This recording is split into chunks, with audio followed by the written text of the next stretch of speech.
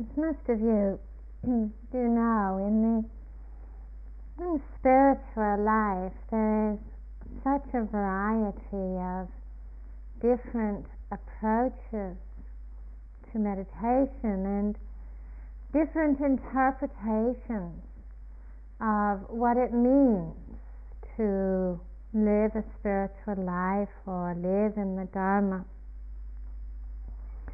One of those approaches might say that really what meditation is all about is purification. Another approach might say, well, no, meditation is about devotion. And yet someone else will say it's about concentration. And the kind of different emphasis are many. Now, among the whole range of different approaches and different emphasis, there are particularly, I think, two that rather stand out and that very much, at least superficially, seem to contradict each other. One of those approaches is an approach which is really very commonly encountered in Buddhist and in Hindu teaching, which stresses that the whole point, and the only point actually, of a spiritual life is to awaken, to seek for enlightenment, and that everything else is actually really somewhat irrelevant or very, very secondary. This approach is encountered many times in many places to set one's sights in the spiritual path in a very clear and very directed way, interested only in awakening to what is true. The other approach, which is common, less common in the East, and more common in the West, says that basically enlightenment is a pretty good idea, but most important, or more important, is that we learn to live as a psychologically, emotionally, socially, spiritually well-balanced person who has a compassionate and caring relationship towards the world, and the emphasis is more on personal development. Now, I think sometimes there is confusion around these two approaches. I think it's also a confusion we at times encounter within our own experience. Certainly the presentation of the spiritual path, which focuses pretty exclusively and wholeheartedly upon liberation, is a path which essentially does say to us that we should really allow nothing at all, to distract us from this goal. It's a kind of encouragement to go for it. And certainly over thousands of years, according to all the stories which abound in the spiritual life, which I have no reason to disbelieve, countless people have actually understood what it means to be enlightened. Countless people have actually understood what it means to awaken, to know the end of suffering, and come to know a limitless peace and happiness. That countless people have come to know what it means to retire from a cycle of endless becoming and sorrow. Now, every spiritual tradition has a story. We encounter them over and over again, of the great teachers, the great mystics, the great leaders, who speak of this quality of awakening, I think for many of us, we are actually very inspired by these stories, by their example. Certainly it makes an impact upon us. This is the impact, I think, of the Dharma, that there is a possibility to the end of suffering, that there is a possibility of awakening to a truth and a reality which lies in and through all things, which offers great depth of peace and of happiness. It is a difficult invitation to turn away from. It is a difficult example or story. They are difficult to mistrust. The possibility of profound wisdom, the possibility of deep understanding, the possibility of great depths of happiness and joy and compassion. It is a hard invitation to turn down. It impacts upon us and inspires us to seek, to understand what it means for ourselves.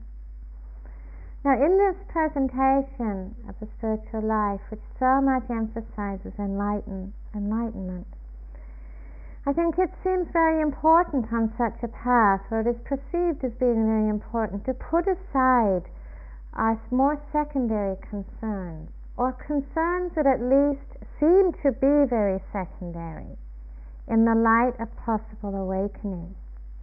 Sometimes then in this version of this presentation, we are encouraged not to be distracted by concerns about our personality. And personality doesn't seem that important in the light of possible awakening. We're encouraged not to be concerned about, our emotional hang-ups, about whether we have this kind of mind or another kind of mind. That this is understanding, this is not actually the point. This is how this path is often presented. We're encouraged not to be worried about kind of being well adjusted or about personal growth, not to be distracted by drama, by content, but to be very single-pointed in terms of letting go, in terms of renunciation, in terms of being very persevering and steadfast in our vision and our motivation for this path. Everything else, in terms of the past, in terms of the future, in terms of the causes for our conditioning or our attachments, we're much more encouraged to put on hold. Like this is not really on the menu of enlightenment. This is something different.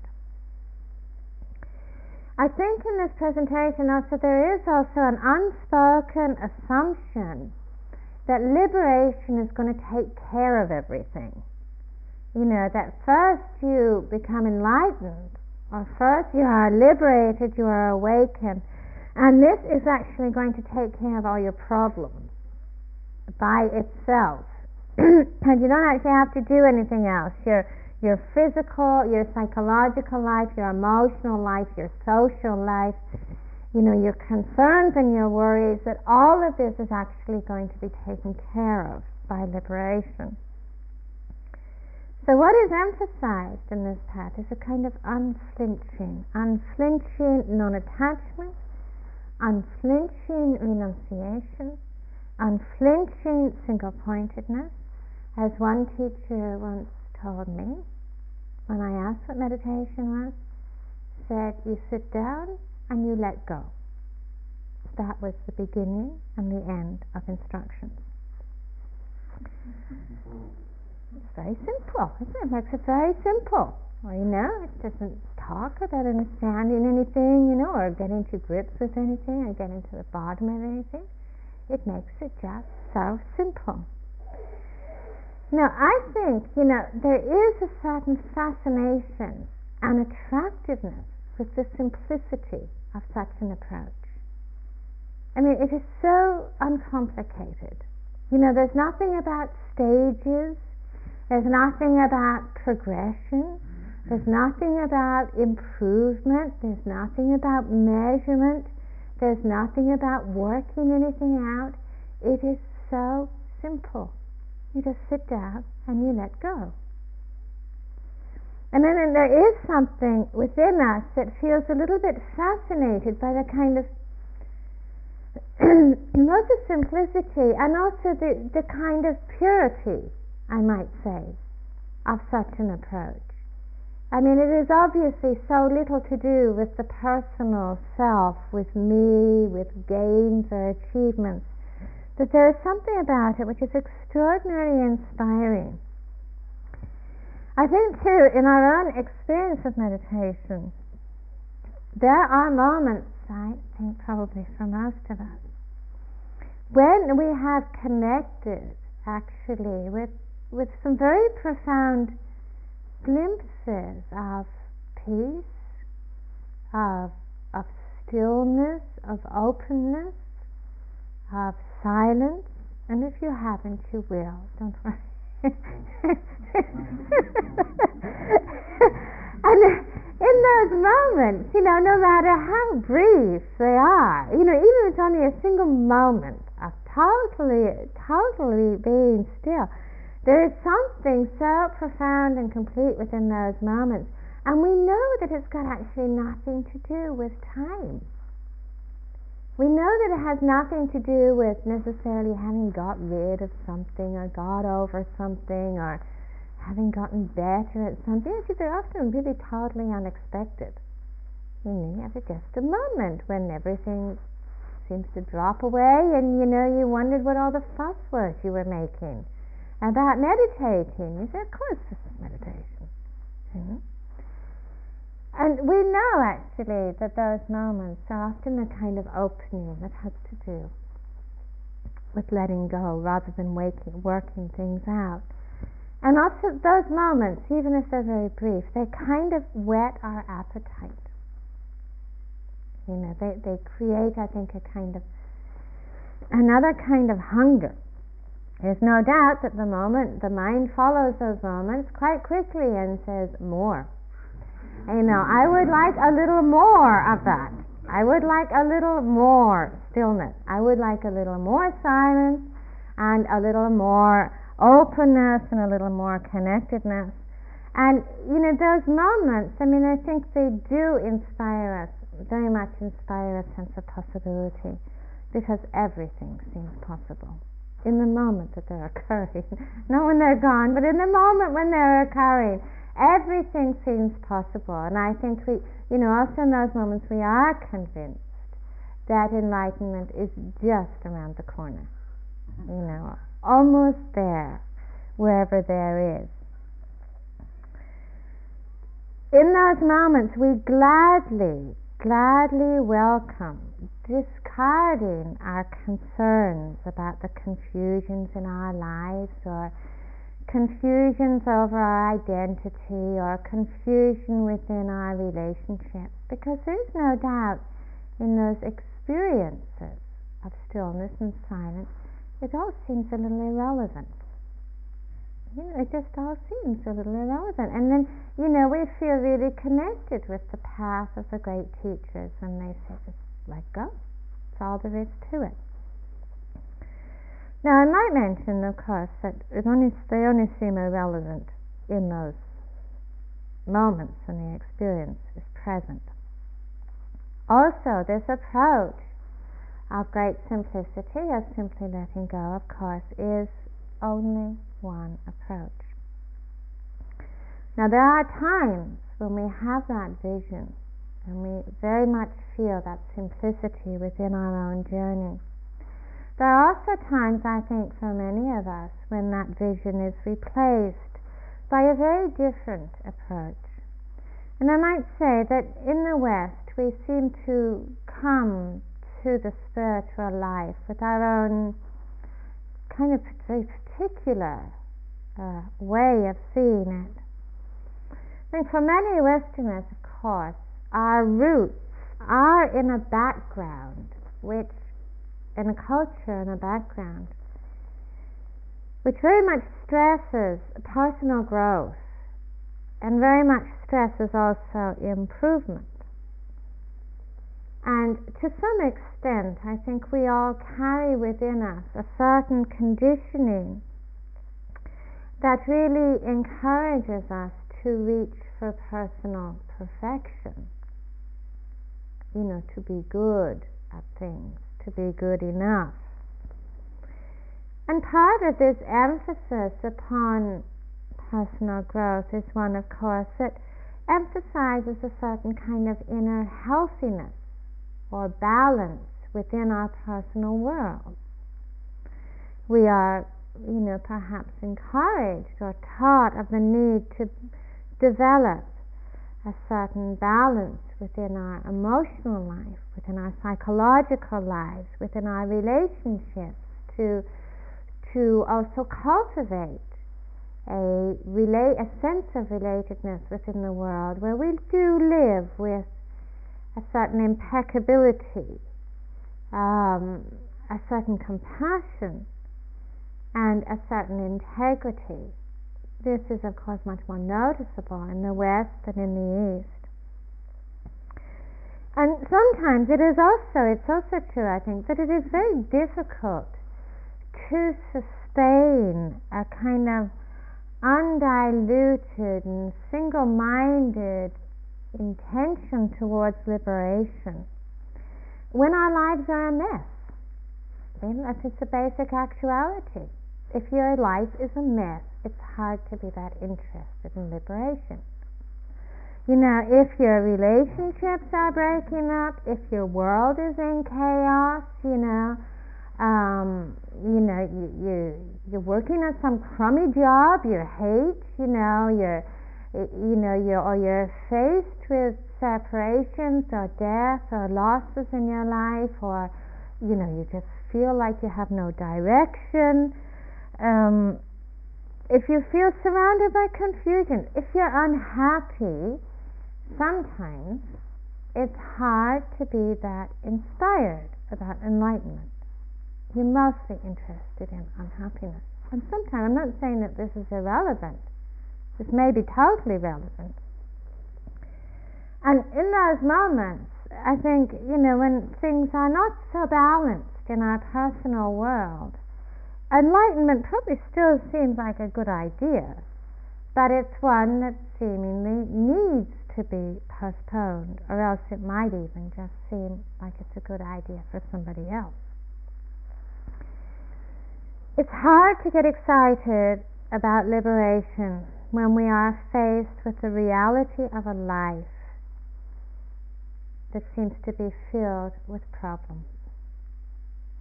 Problems in our relationships with people, problems in our relationships with authority, or when we feel very alienated. What is obviously more predominant in this, and more predominant in interest, is a concern about our personal well-being. This is actually what really draws our attention. Enlightenment in those moments often sounds just like theory. What we are more concerned with, more drawn to, is a concern about our personal well-being, about how to be at peace within ourselves, about how to understand the real issues in our lives, how to forgive, how to live with less pain and confusion, how to live with greater ease and happiness in the midst of a life that feels very confused. These concerns, I think, feel immensely and imminently far more fascinating than retiring into some kind of ethereal realm of liberation. Now, it does seem at times that when we do become concerned with issues, difficulties and problems in our lives, I think it seems, and I think sometimes we feel a little confused about this, it seems as if we're willing to accept more limited objectives in our spiritual path. What seem to be more limited objectives. It seems that as if we're willing to accept a more limited agenda, accept objectives that are actually going to make a difference in our lives right now. So our path and then our approach in meditation often changes according to what we're actually interested in and according to what's actually facing us in our own experience. Our motivations and our intentions change. Non-attachment, renunciation, understanding emptiness. We accept that these are valid things to do, but often we become more interested or feel that it's more pressing to understand our own stories, our own inner dynamics, about how to achieve calmness, how to live our lives more skillfully, more wisely, how to live with more peace in our personal world. It's not that necessarily we renounce awakening or renounce enlightenment, but I think we begin to conceive that we are working more towards enlightenment by working on ourselves. I think this link is made, that by working on ourselves, we're actually working our way towards enlightenment. By penetrating our stories, our confusions, by understanding our psychological and our emotional problems, we are working towards being a more healthy and balanced person, and then working towards enlightenment. Now, I have to, say that how frequently this word work is kind of used synonymously with meditation in the West. Everybody seems to be working on something. Like there's a lot of work to do, and sometimes, people say, well, I'm working on this, and then I'm working on that, I get kind of these images, of shovels and pickaxes coming into the meditation room, that we're all, hard hats and things, that we're all actually kind of really working here together. And I do feel that it's a word that has a kind of history and association for us, that we are working on something, we're going to complete it, and it's all dependent upon my effort. And I think this is where we have to be very careful with this word. Like whether my work is successful or not is somehow my personal responsibility and also my personal failure if my work is not successful. So, we need to be a little bit cautious about how we use this word work. But I can also appreciate, and I think it is important to appreciate this whole area of balance and its relationship to awakening. I don't think they are separate. To understand the relationship between balance and awakening, because quite frankly, where there is imbalance within the consciousness, there is dwelling. To me, this is obvious. If you are identified, if there is imbalance within the consciousness, if you are identified with some kind of self-image, then there is preoccupation. What do you become preoccupied with in your meditation? Think about it. People don't come complaining about being preoccupied with all the compassion they felt today, or all the metta they're having problems with, or the spaciousness they need to let go of. This is not kind of an outstanding feature of interviews, I have to say. Mostly, what is my problem? My problem is that which I've identified with as being who I am.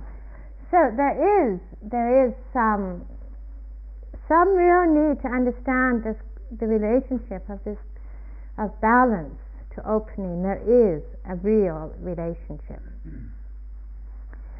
But does balance come by working things out? This is the other question we need to explore. Does balance actually come through working things out, or through further preoccupation, or through dwelling?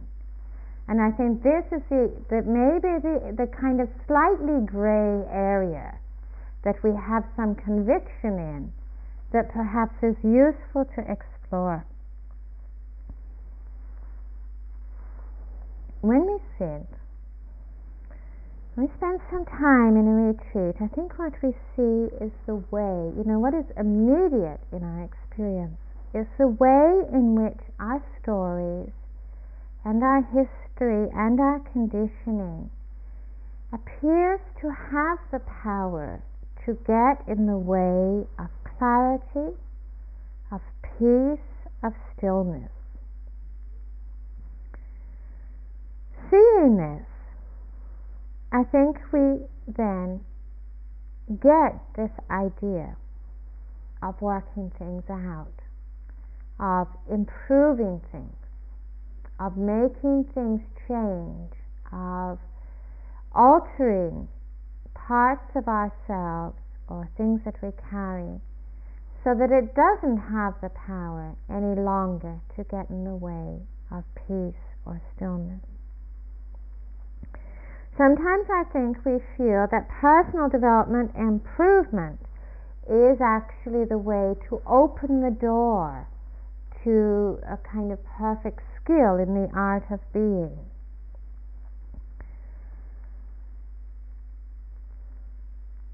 That when we work things out, that's the point, that we will have no more anxiety and no more confusion. That spiritual grace or awakening is going to follow in the footsteps of having reached a more refined state of personal perfection. Now,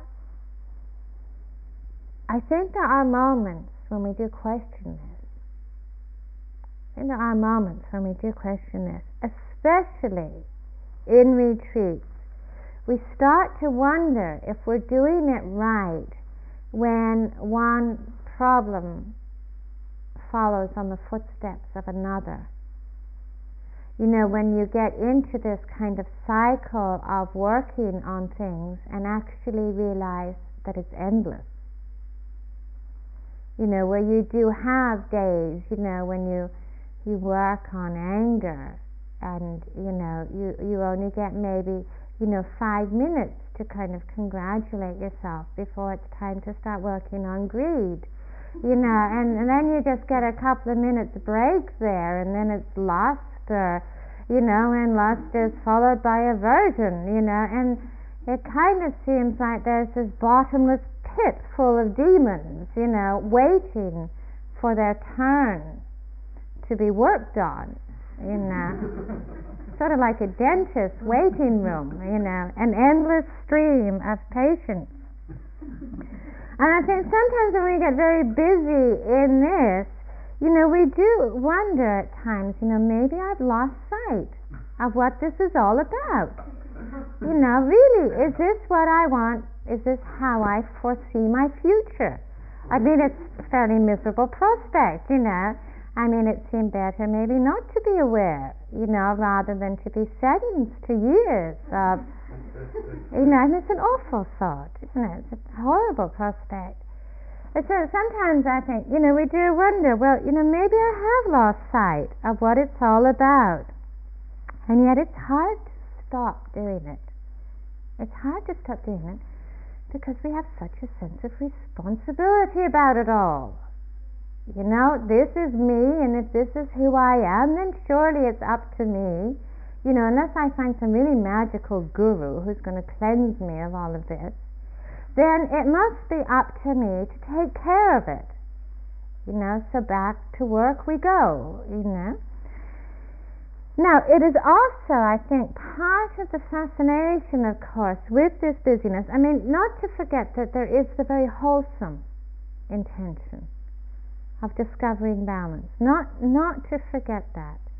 but to be aware of this other aspect that gets added to that wholesome intention of discovering balance, this other aspect of personal responsibility and identification. Now, I think in the light of personal responsibility and identification, actually it's very hard to stop this cycle of doing, because there's some satisfaction that's gained from it. There is some satisfaction that's gained from it. First of all, we can kind of, make a sort of score sheet for ourselves that we feel better about. I got rid of this, I got rid of that, I left my lust at Gaia House, and, all this kind of sense of what I have done. We have a sense of some progress that has been made. And it may actually really be true that in our lives we experience less anxiety, less confusion, more sensitivity, more understanding. And these are things that we can measure. We can see them in our lives. They make a difference. And they give us a sense that we're going somewhere. We're going somewhere. Now, this level of reassurance is actually really difficult to find in the other approach to meditation I was speaking about. You just sit down and let go. Where you are only interested in enlightenment, everything else is kind of irrelevant. There's no reassurance there. No one pats you on the back, says you're doing great. There's no sense that insight is whether insight is deepening or not. You don't even know whether you're just deluded. And maybe it's all a big trick anyway. That there's no enlightenment after all. Actually there's no reassurance. So it's harder. I'll tell you, it's harder. Now, these approaches, these two approaches, one of gradual change and progress and improvement, and also the very valid approach of seeking for balance and health within all of the aspects of our being. This approach seems very polarized, very opposite to the approach of simply focusing upon enlightenment.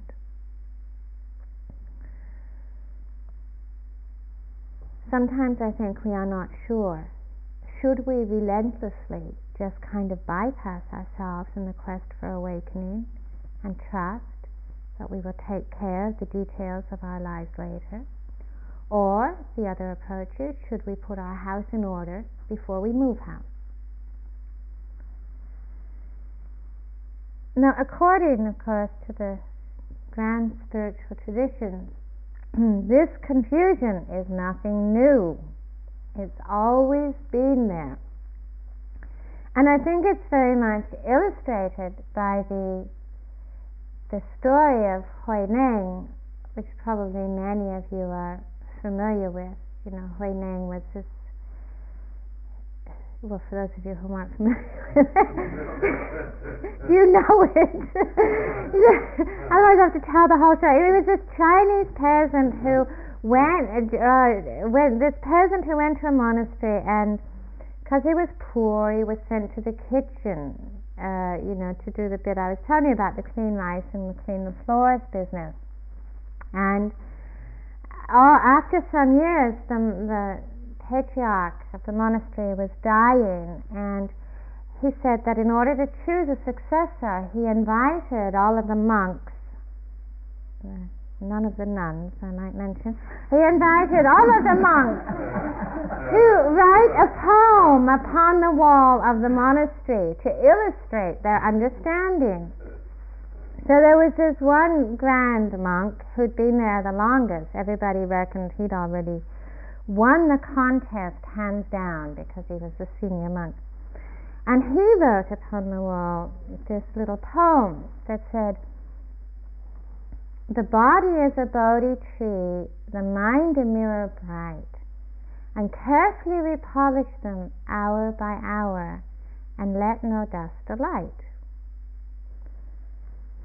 So you can gather which approach this one's in line with. So all the other monks thought this was a wonderful piece of wisdom. And then Huineng, who couldn't write actually himself, got somebody else to write upon the wall his poem. And he wrote, "There is no Bodhi tree, nor is there mirror bright. The Buddha nature shines clear and pure, so where can dust alight?" He won, actually. He got the successorship. But I think it still doesn't explain the paradox or the confusion that seems to separate these two approaches. I think we also need to look at this polarization in the context of our own experience.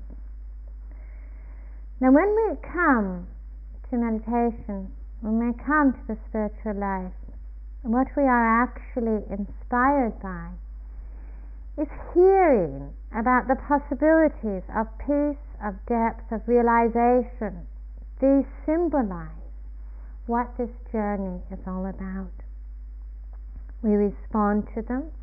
We seek to realize these words, to understand them within our own experience.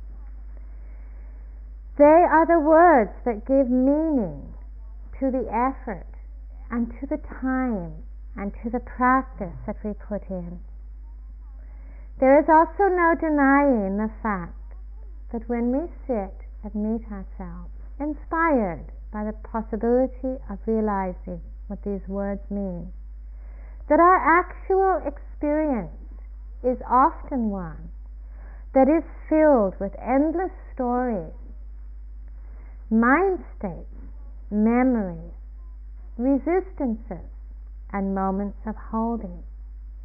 That the things that we seek for often feel to be one step away from us. Our actual experience at times in meditation is to be faced with a flow of activity, inner activity, that seems to have a certain power to capture us or to superimpose itself upon the present moment. It seems to have the power to deny the stillness and the silence and the clarity that we are seeking for. Now, this is inevitable, everybody faces this inner experience. Now, in facing that, we are encouraged actually not to be caught in our stories. Not to be caught in our stories. To understand the process involved in those activities, not to give so much attention to the content.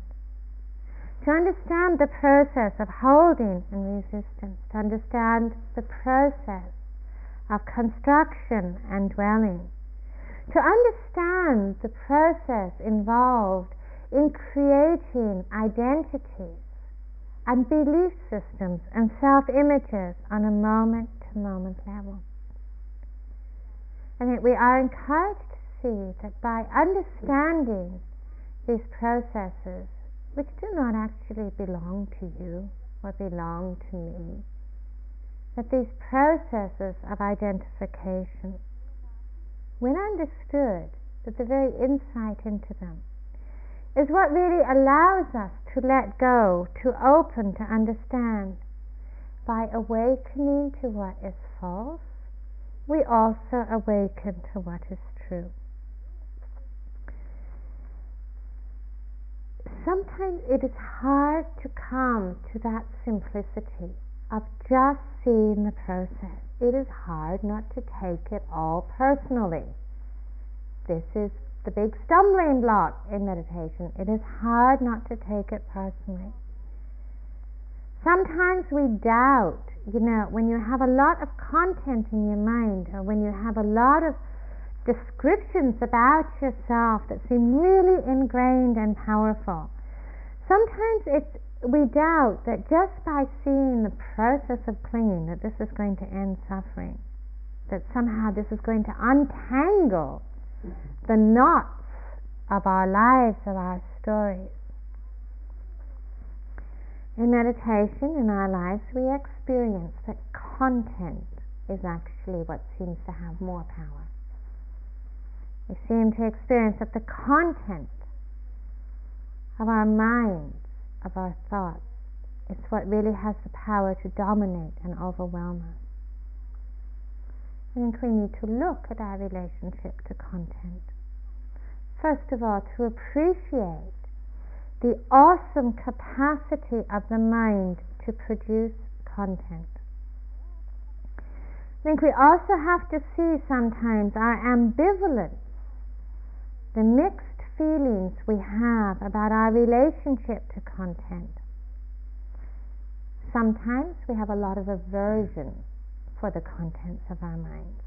Especially when it's the same old thoughts and the same old repetitions. Sometimes it's quite boring. Sometimes it's just so uninteresting. We can't understand why it keeps happening. It's uninvited. Very rarely do we get up in the morning and say, well, I'm going to dwell all day today. That's not on our agenda, and yet the mind is doing this kind of,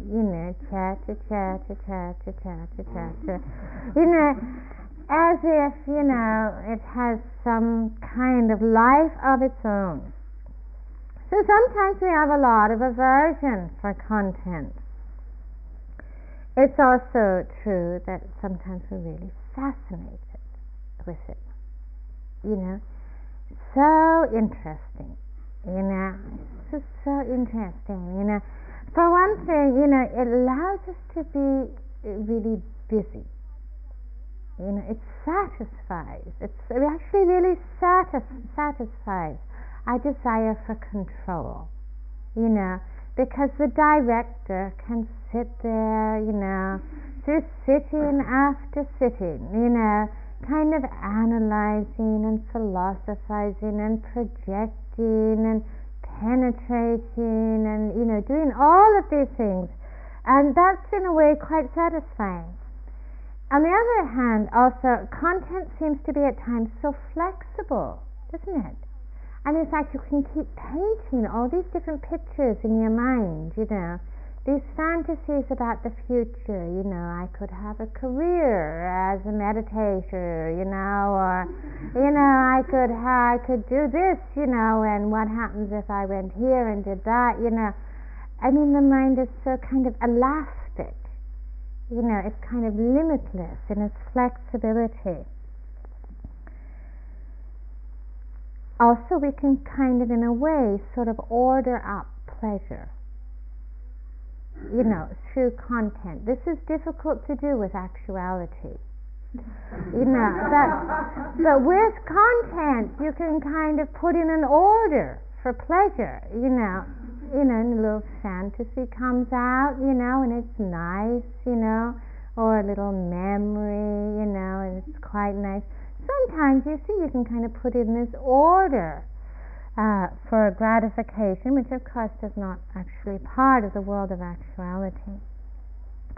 But no matter how delighted we are anyway with the content, it does dawn on us that as long as we inhabit a world which is defined by content, we are also inhabiting a very limited and constructed world that has some very noticeable deficiencies.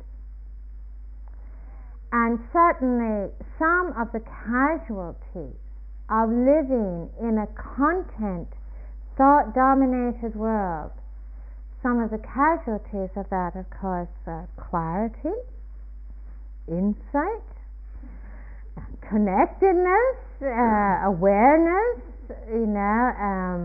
wakefulness. I mean, there are a number of casualties of it.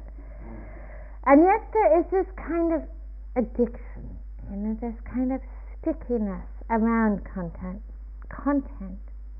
Even when it's not pleasant, even when we really feel like we're working on something and going into something, I think there's a kind of addiction. I think somewhere we have within us a belief that if we think about something enough, we're going to get an answer. That we're going to come to a solution. That if we really stay with something long enough, give it enough thought, enough attention, that out of our little, our precious minds is going to come some revelation. I think sometimes that we don't always appreciate the limitations of thought and how much the mind in itself can only work within the field of what it knows, of what it already knows. Insight, intuition, coming from a different place within us than just what the mind is already familiar with and already knows. This, I think, is the idea. It's hard to let go of the idea that the mind is not actually all-powerful, and that actually it can't always find a solution, and that it can't always find an answer. What should we say about content? What do we need to appreciate about content? One thing we need to really appreciate about content is its potential endlessness. If you gave yourself an order, an invitation to do nothing but think for the next 12 days, you would still not come to the end of thought. Truly, you would not. There would still be more thoughts to think.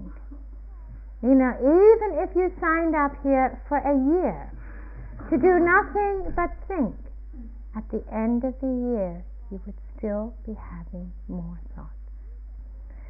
Even when our present moment, even when we seem to run out of things to think about, we can always guarantee that our lives and our minds can deliver yet one more thing to obsess about. And the preoccupation with content produces more content. I think you've probably absorbed this in your experience.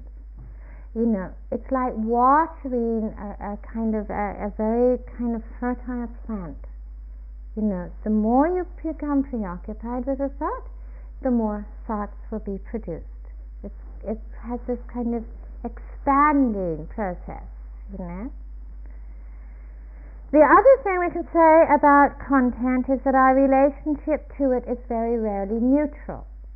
If our relationship was neutral, content would end. Content ends when your relationship to it is neutral. If there's aversion to content, it continues. If there's fascination with it, it continues. If we see it as an adversary, an opponent to get rid of, to end, unpleasant, a threat, we will assure its continuation. If we see it as something to take pleasure in, to cling to hold, to seek affirmation in, an ally, we will also guarantee its continuity. Now, the result of being either resistant to content or holding to it, the result, it means that we are imprisoned by content. We're actually imprisoned by the contents of our mind. The other result is that we will always be busy, because there will always be something to overcome or to succumb to, but there will always be something to do. The other thing that we cannot ignore is the degree to which our self-image, our idea of who we are, is tied to the nature of the content we are experiencing and our relationship to it. We must see that. People don't sit and with a mind which is kind of restless and agitated, and just filled with kind of anxiety and confusion. People very rarely sit with a mind like that and say, such a terrific meditator. I'm really great at this. Our sense of who we are is conditioned by the content of our experience when there is clinging or resistance.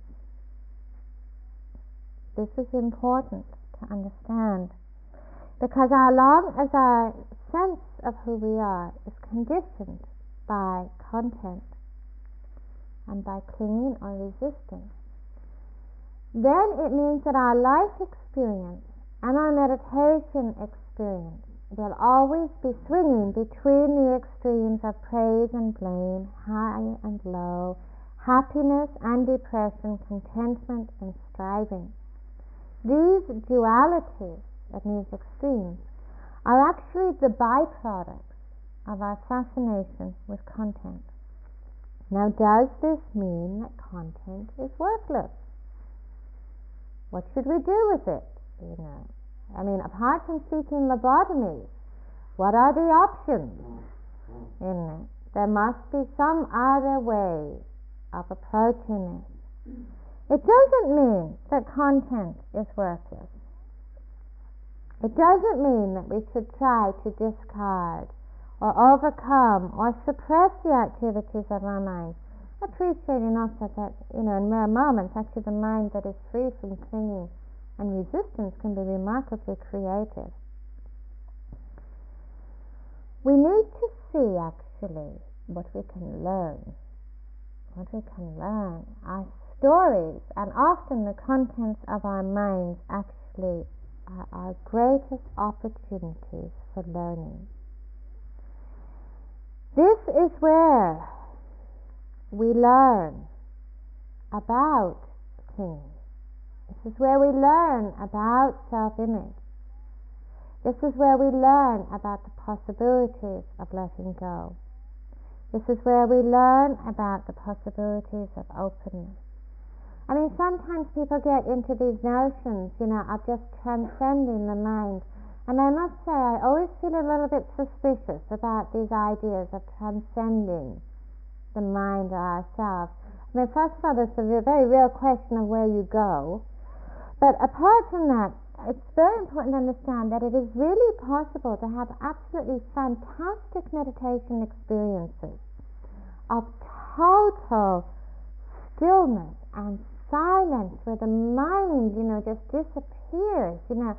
It's really possible to have these most marvelous meditation experiences that I'm not trying to discourage you from, but also to understand that you come back from experience. And I know people who have got an incredibly bulging portfolio of absolutely, terrific meditation experiences, and whose lives are a mess.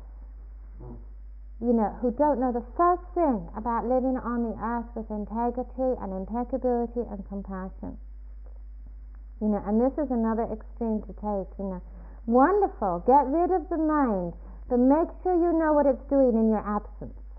Otherwise, you run the grave risk of damaging the world that you live in. It's a little bit like going on vacation. It's a little bit like going on holiday. You go on a holiday to some wonderful place, and the maid is cleaning up your room and making your bed, and then it's like coming back from vacation and sitting there wondering why the dust in your living room doesn't clean itself. There is a relationship. There needs to be a relationship between awakening and life, and the relationship lies in insight. The relationship does lie in understanding. And understanding is not separate from the contents of our minds.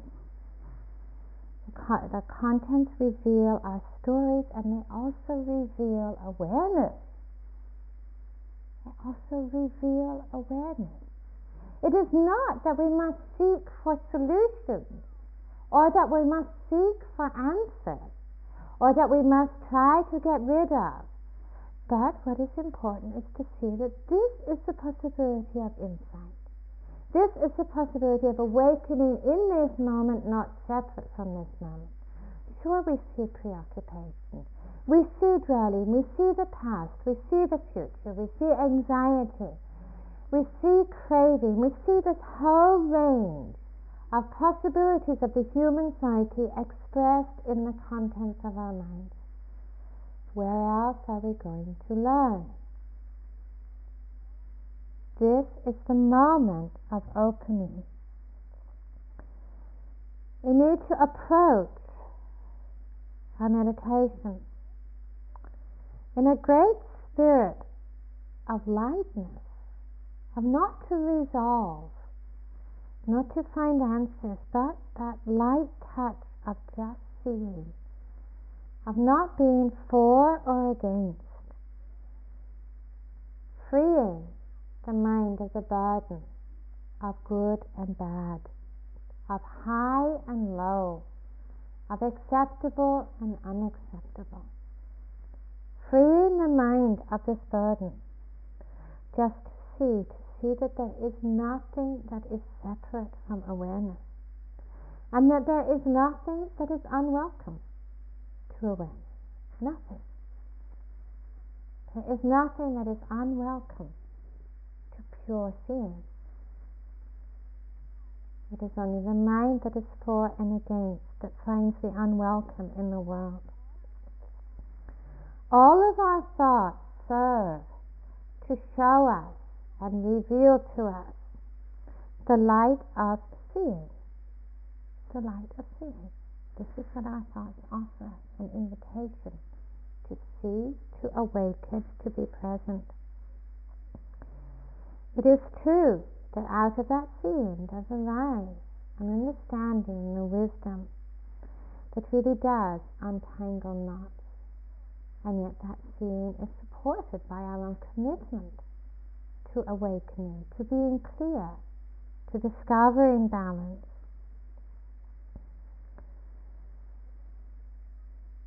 Awareness accommodates all things. It is not a state to struggle for. It is not a state to strive for. It is here. It is the nature of consciousness. It is the essence of consciousness. What we actually nurture in our practice is non-dwelling. It's not dwelling anywhere.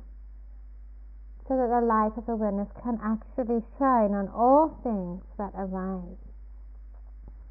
There is nothing that is separate from awareness. Sometimes we do need to learn the lessons of allowing things to be,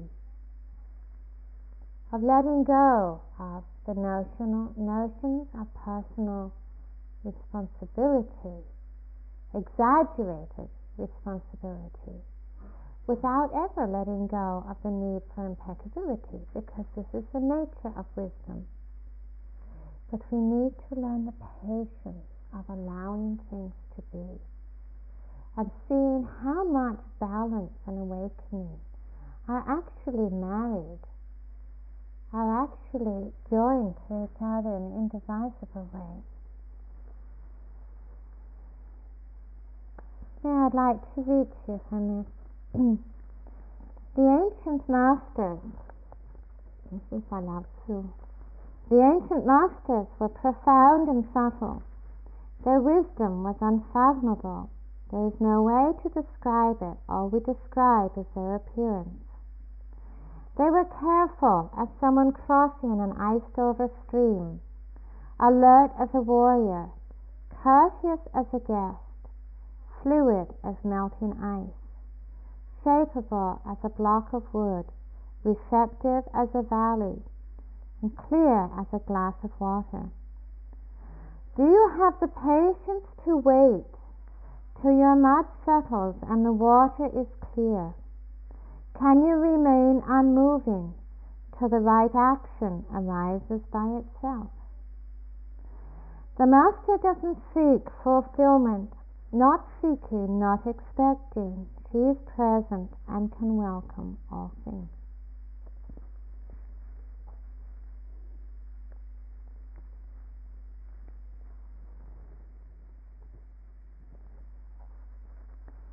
May all beings live with wisdom. May all beings live with impeccability. May all beings live with compassion.